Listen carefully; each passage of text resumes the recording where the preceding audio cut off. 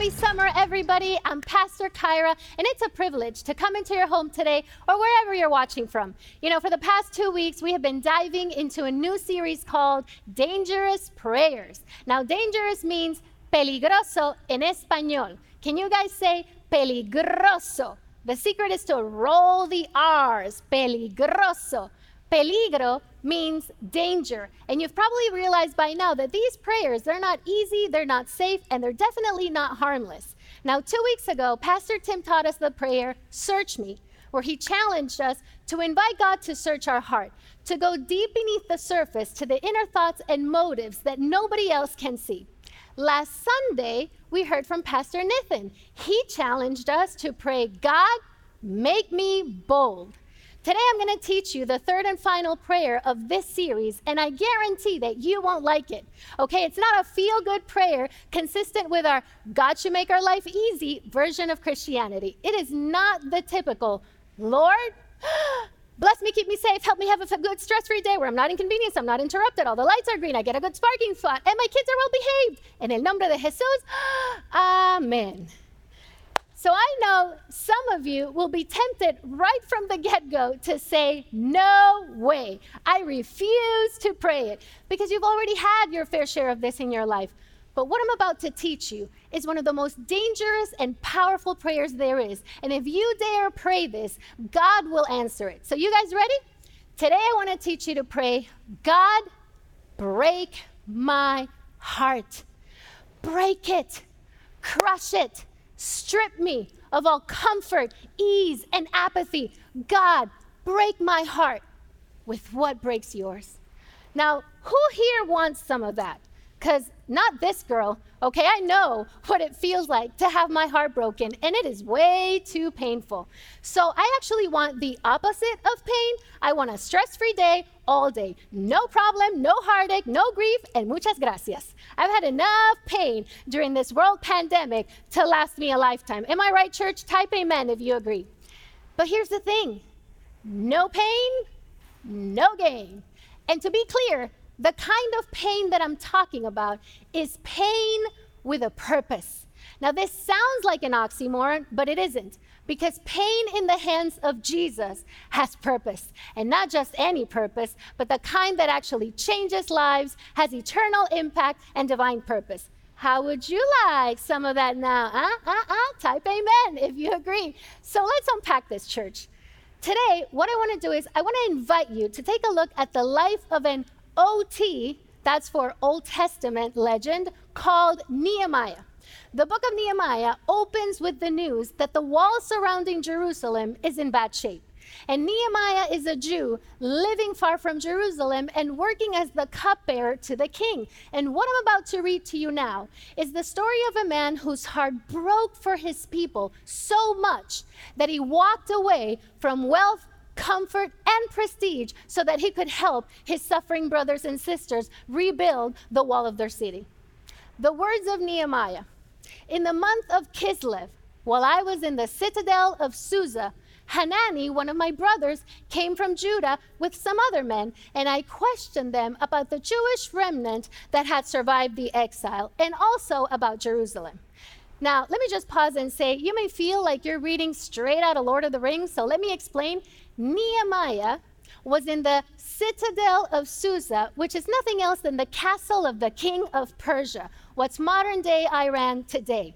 King Artaxerxes is in the throne, and Nehemiah's friend Hanani visits him in the palace where Nehemiah lives, and he shares some dismal news. They said to me, those who survived the exile and are back in the province are in great trouble and disgrace.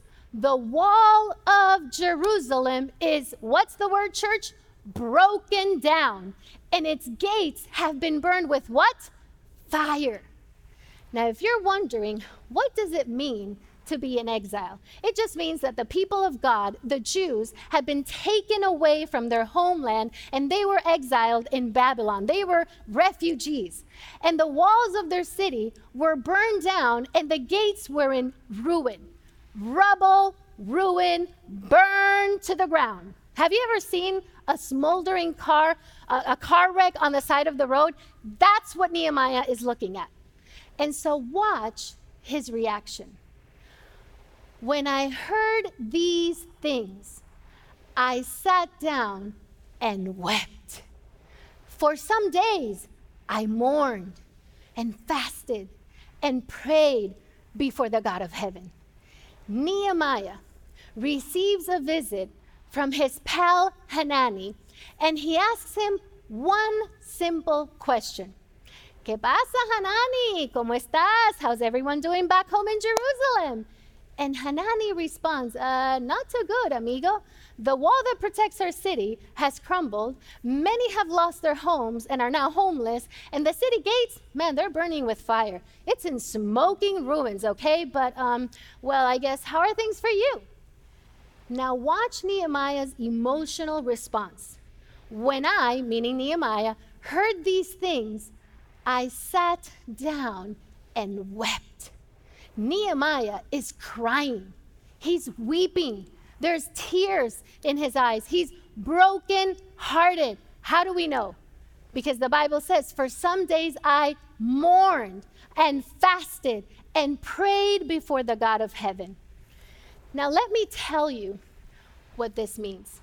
Okay, we all know mourning is when you're grieving. It's painful. It is painful to mourn. But Nehemiah didn't just mourn. Nehemiah fasted. Now, we all know that fasting is giving up food for a spiritual purpose so that we can come closer to God. But did you know that the original meaning of the word fasting means to cover your mouth with your hand? And so I think, oh, of course, I get it. Like, I'm not going to be eating food, so I'm going to cover my mouth. Fasting is what you do when something in your life, you hear something that makes you go, they lost the baby. Oh my gosh. Wait, but she was getting better. What do you mean she died? Have you ever had something happen to you that makes you go, no, it can't be? And it makes you cry out to God? That's what Nehemiah was feeling. And by the way, Nehemiah's heart was broken because without walls, the city is defenseless. It is vulnerable to attack. The city walls are a symbol of its strength. And this was the city of God Almighty. And with the walls broken down, it meant God must be broken down too. It was tragic and terrible news for the people of God. Church, do you remember when the Twin Towers fell in New York City? It's one of those things where you just say, I will never forget where I was. There was heartbreak for the people in the building, but it was also a symbol of this nation's strengths. That's what's happening here. Okay, and Nehemiah didn't live in that city, but his heart was for God's people. And because God was going to use Nehemiah to do something about this situation, God first did something in Nehemiah. Because did you know? That's how any great work of God begins. God works in us before he works through us. And so I have to wonder, what breaks your heart? What is broken in your world that breaks your heart because you know it breaks the heart of God? And by the way, when I talk about something that breaks your heart, I'm not referring to something that interests you spiritually or something that annoys you or a good deed that you enjoy doing every now and then, like delivering food to the poor. What I'm talking about is a gut-wrenching burden that consumes your thoughts, that doesn't let up, and that it will gnaw at you until you don't have a choice but to act. You have to do something because the pain it produces causes a holy hurt. And the feeling that you get is the very opposite of the feel-good version of Christianity that says that God exists for you. It's the opposite of a Christianity that says it's all about going to church, studying the Bible, and avoiding the most serious sins. And everybody said, amen. Can I be honest? That kind of gospel actually has a hole in it.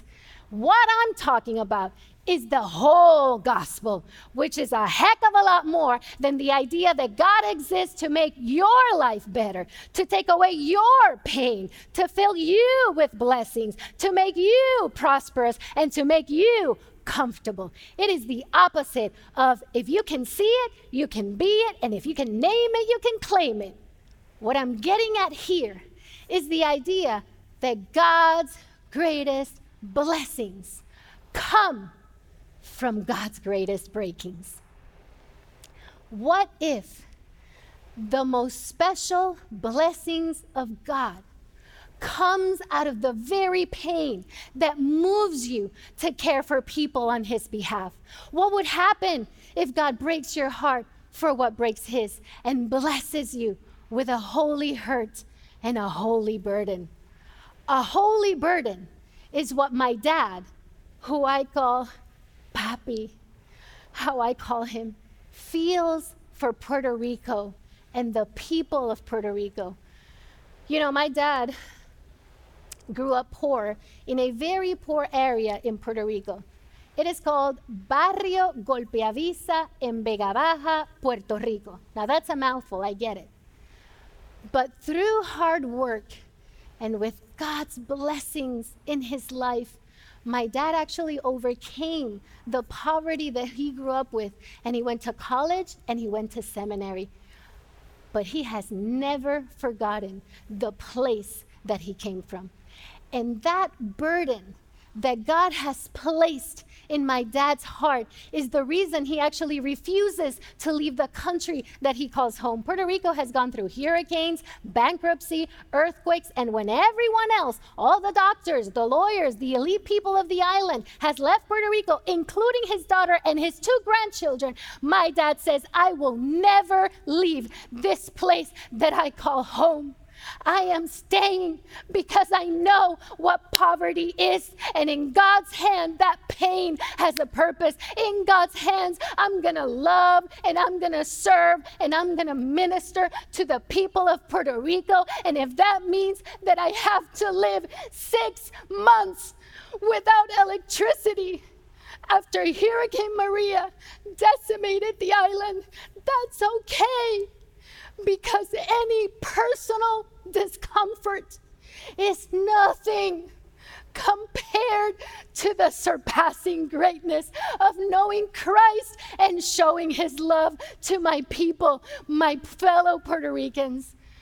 Church, you have no idea what hangs in the balance of your decision to embrace the burden that God has placed in your heart. For my dad, mi papi, what's hung in the balance is a lifetime of service in the local church and to the people of Puerto Rico. My dad was bold enough to say, God, break my heart. Break my heart for the poor, for this country that I love, and use my experience, transform it into a holy pain and a holy burden for your glory. Remember, church, God's greatest blessings come from God's greatest breakings. And listen to me now. You may be afraid to pray, God, break my heart. But I say you can afford not to pray it. Too much hangs in the balance between a broken heart and what God can do with it. And Nehemiah understood this tension very well. He was a man whose heart broke for the things of God. And remember I told you that he was the king's cupbearer? Do you know what that job actually means? It means that every day Nehemiah would bring the king his cup of wine, but first, Nehemiah actually had to taste it to make sure that it wasn't poisoned. So his job was to die in place of the king. Now, at first glance, that doesn't sound like a great job, okay? But in reality, if you're going to be that close to the king, then you better believe that you were going to be well taken care of and in a place of comfort. But one day, God interrupted Nehemiah's cozy life and broke his heart. God placed in him a holy burden to help people in a city he didn't even live in. Nehemiah 1:4 tells us that as soon as I heard these words, I sat down and wept and mourned for days. And I continued fasting and praying before the God of heaven. No doubt, Nehemiah was concerned about the welfare of his people. But more than that, we actually sense in his prayer something much bigger. Nehemiah wasn't just feeling a social concern. It wasn't just a physical concern. It was a holy concern. And have you ever had such an experience? Your heart is broken over something and you can't sleep, you can't eat, and you just sit there and you cry? I actually had that experience happen to me about 6 weeks ago. You see, I'm a Latina. I wasn't born in the US. I didn't grow up in this country. English is my second language. And my heart has a natural bent towards minorities and people of color.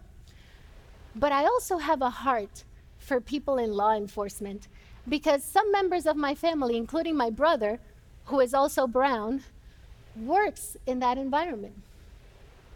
And when I heard the news and I saw the images of the murder of George Floyd, I was heartbroken. Heartbroken for my black and brown friends, many of whom attend Liquid, but also heartbroken for my friends who are cops who also come to Liquid. I felt this crushing grief. And you guys know I once heard that the opposite of shallow, it's not deep. That the opposite of shallow is personal. That once something becomes personal, it becomes deep. And that's what this was for me. I was deep in heartbreak, in repentance, in lamenting and confessing to God my own shortcomings in the process. And on a Friday afternoon, at the end of that long week, man, I was exhausted. But I was trying to push through, and I decided I was going to do some stuff around the house, and I put on my earbuds, and I started listening to This Is a Move, and I started praying, and I said, Lord, we need a move. We know that wonders are still what you do. And all of a sudden, I felt this overwhelming force press down on my heart, and it crushed me to the point where I couldn't physically stand. And I fell to the ground. In fact, I went prostrate with my forehead pressed to the floor, and all I could do was weep for the sin and evil of racism, for the suffering of the Black people, for police officers and their families who are working under enormous stress, and for the Latino population to which I belong, who is suffering so much during this pandemic. I cried till I had no more tears left. I felt like Nehemiah must have felt, weeping and mourning and praying to God. God was breaking my heart once again for what breaks his. And why is this a dangerous prayer, you ask? Because now that God has put this holy burden in my heart, I can't not do something. I have to actively engage with this burden. And the thing is, this heartbreak, it's not going away. It's with me every time. Every time I Zoom with one of my Black or brown friends and they share their experiences with me, heartbreak. Every time I check in on friends, on my brother who are police officers, and I think about their families and how stressful it is, heartbreak. Every time I open an email from someone hiding behind legalism to avoid confronting their blind spots, heartbreak. The walls in the story of Nehemiah had crumbled and burned with fire, and that's exactly what I felt looking at this country. Nehemiah's heart was broken with a holy concern that was put in him by God, by divine design. And because he embraced this holy burden, God used him to rebuild the city of Jerusalem. And at great risk to himself, he went to the king and he asked, "May I go and rebuild my broken world?" Here's what Nehemiah 2 tells us. In the month of Nisan, in the 20th year of King Artaxerxes, when wine was brought for him, I took the wine and I gave it to the king. I hadn't been sad in his presence before, so the king asked me, "Why does your face look so sad when you're not ill? This can be nothing but sadness of heart."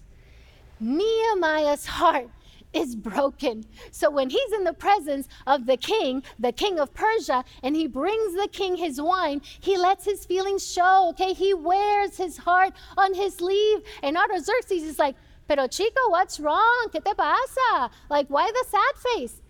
And look at Nehemiah's response. "I was very much afraid, but I said to the king, 'May the king live forever.'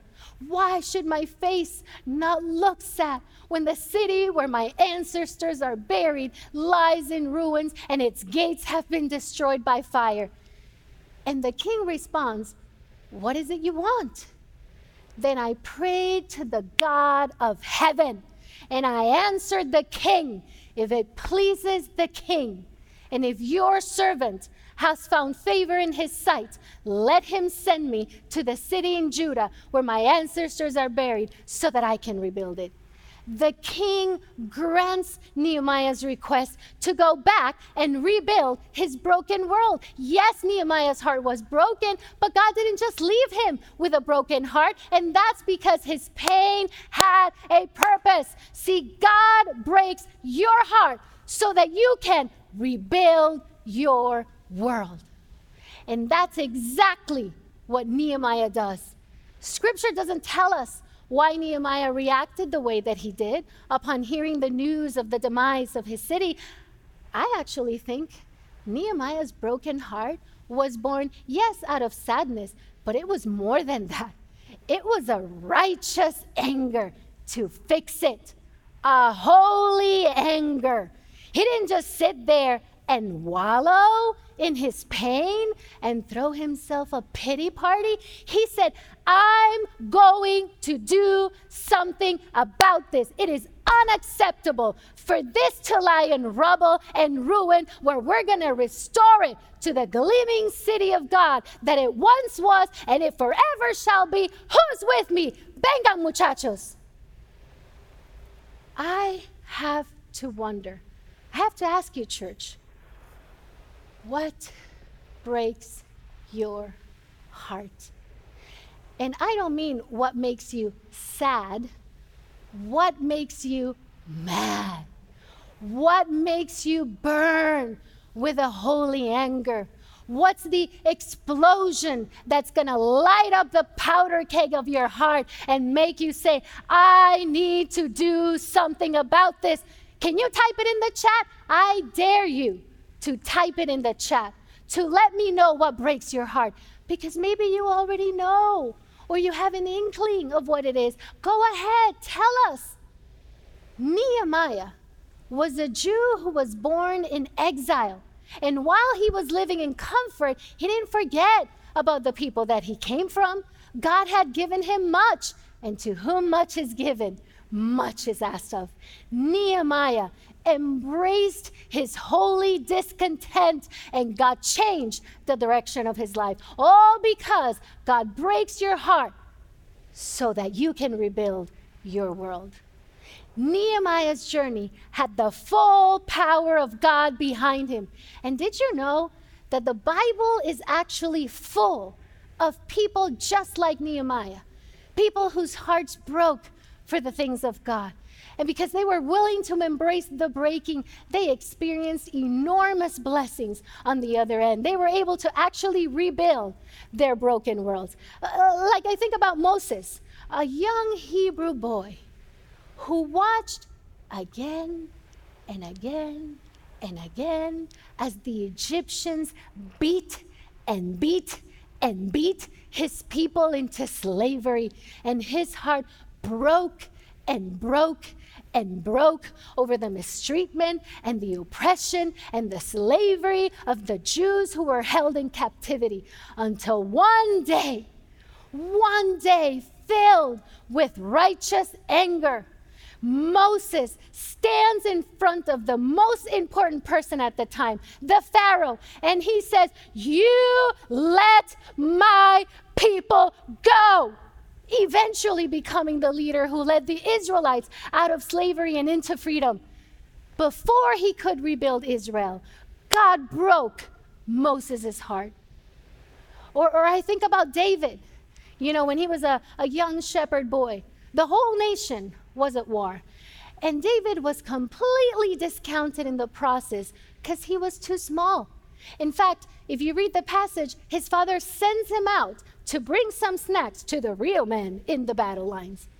And there David sees a great big man named Goliath who was talking trash about God and the people of God. And something broke in David's heart. His heart burned with a holy discontent for what he was witnessing. I think some people may think David was born with righteous anger. I actually think David was upset. He was filled with this holy discontent because people discounted him because of his size. He knew that in God's eyes, he's the perfect size. And you know how I know? Because in my Bible, David speaks Spanish, okay? So he has a little bit of that Puerto Rican swag. And so he stands up and he goes to Goliath and he says, "Who are you to come against the armies of the living God? ¿Quién eres tú?" Everyone here thinks I'm too small to defeat you. I say you're too big to miss, sucker. Juanito, hand me a stone. And with this one single act of holy defeat of the giant named Goliath, David runs toward the fulfilling his destiny as one of the greatest kings of the people of Israel. Break my heart. I dare you to pray it, because if you do, I promise you, God is going to break your heart. And he's going to shake you out of your comfort zone. He's going to stir you with a divine burden that you simply can't ignore. So get ready to ache. Now, I don't know what will break your heart, what pain you already may have experienced. It might be the pain of the abuse or the abortion that you've experienced, the addiction that you lived under, the bankruptcy or the business failure you're experiencing, the racism that you've endured as a minority, the prejudging you endured as a police, the mental health challenges that you live with. Can I tell you that God sees your pain and he wants to make you whole? And if you're not feeling any pain today, this still applies to you. You don't get a free pass. And I don't want you to miss this, because this is important. Not all of God's breakings come from pain. Sometimes God's breakings can come from other things, like righteous anger. That's what happened to Nehemiah. God interrupted his life, put a holy burden, a holy fire, a holy anger on his heart for his people, to the point that he asked the king with much respect, "If it pleases the king, and if your servant has found favor in his sight, let him send me to the city in Judah where my ancestors are buried so that I can rebuild it." Nehemiah asked to be released from his position and be allowed to go and help his people. And so don't miss this. At the time that God breaks Nehemiah's heart, he's in a position of stature, connections, and resources, which gives him the influence to go and rebuild Jerusalem. God breaks your heart so that you can rebuild your world. Maybe you had a great childhood with Christian parents, and you went to college, and now you're climbing the corporate ladder. That's great, because it means that break my heart for you may mean that you don't forget where you come from, or who your people are, or the church that you came out of, and your heart fills with a holy anger for the suffering of others, and it moves you to action. However the breaking of your heart comes, the truth is that God breaks your heart so that you can rebuild your world. God, break my heart. When you pray this prayer, your heart will break for the things that break God's heart. And when he does, I want you to thank God that on behalf of him, you can care for the people that he loves. You see, most people actually think it's easier not to care, that it's better not to hurt, that it's better not to get involved. But the truth is, it is better to hurt with a purpose than exist without one. You thank God when he moves you. You thank God when he calls you. And you thank God when he breaks you on behalf of him. Because if you're just not hurting with a purpose, you are simply just hurting. Listen to me, church. Your pain has a purpose. Can you type that in the chat? My pain has a purpose. Watch this. When God combines your pain with his purpose, he can do a miracle. And that's exactly what happens with Nehemiah. By God's grace, with the power of the Almighty God behind him, and with God's hand on top of him, Nehemiah performs a miracle. 52 days later, from the day that he started rebuilding, Nehemiah himself declares, the wall was completed on the 25th of Elul in 52 days. Nehemiah rebuilt the wall of Jerusalem in 52 days. 52 días. I can even clean my house in 52 days. Thank you, children, so much. Something that should have taken years or decades, he did in less than 2 months. Why? Because when an anointed leader lets his heart be broken, shattered in a million pieces, it inspired an entire nation to do the hard work of rebuilding the gates. This is what happens when God takes your pain and he uses it for your purposes or for his purposes. Church, if you want to live your life with purpose and discover the blessings on the other side of your breakings, then I challenge you to pray, God, break my heart, and watch as he transforms your pain into a holy pain and uses it for his glory. If your heart is broken because of the abuse or the addiction that you experience, that can be the holy hurt that God uses to help people break those cycles of abuse and experience the freedom that God died to give them. If your heart is broken because of the bankruptcy or the business failure that you find yourselves in this season, in God's hands, that can become a holy heartbreak that he can use to show people how to be good stewards of all that God has given them. If your heart is broken because of the racism that you've endured, God can use that as a holy hardship to show people how to become ministers of reconciliation. If your heart is crushed over the mental health challenges that have hindered your entire life, in God, it becomes a holy hindrance that points people to the security, the joy, and the freedom that they have in Christ. Break my heart, God, for what breaks yours. Church, if you pray these words, your heart will break, but you'll be driven by a higher calling and a heavenly purpose. So you tell him that you're thankful for that pain. You say, God, I entrust to you my pain, the abuse that I've experienced, the addiction that I've lived under, the suffering that I've gone through in my life. I put it in your hands. And now I thank you that in God, all things, not some things, church, not little things, not parts of things, all things work for the good of those who love him, who have been called according to his purpose.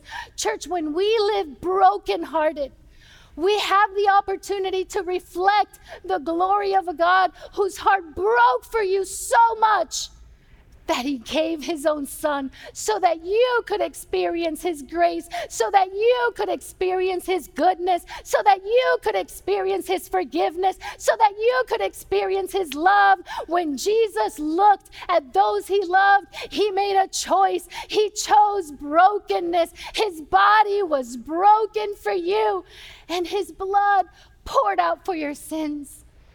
So if he breaks your heart, thank him.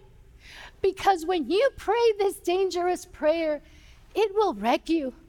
But I promise it is better to hurt with a purpose than exist without one. Don't insult God with small thinking or safe living. There are blessings on the other side of brokenness, so ask him, break my heart. And church, never forget that when God breaks your heart, he promises to be close to you. Psalm 18:34, my favorite Bible verse of the entire Bible, says this: the Lord is close to what? Let's say together, church, the broken-hearted, and he saves those who are crushed in spirit. Are you broken-hearted today? Because here's the good news that I have for you. God is closer than ever before. And I want to pray for you right now. Will you pray for me, church? Let's bow our heads. God, I thank you that there are hearts right now that are broken. And so, Lord, I pray that the Holy Spirit, through all of the cracks in our hearts, through all of the things that you're stirring, the burdens that you're bringing to mind, the brokenheartedness over things that you're helping us identify, God, I just pray that you would help us understand what is the purpose that you have for us in that pain. Allow the people listening to this message today to turn that pain in your hands. And thank you that in your hands, that pain has a purpose. And now we can glorify your name with the things that you want to use us to expand your world. Father, I just thank you. Thank you that you invite us into this process, that you challenge us to pray dangerously. And I pray that you would help us, Lord, figure out a next step to take in this process, Lord. We thank you for the promise of your nearness. And we pray all this in your Son's name. Amen.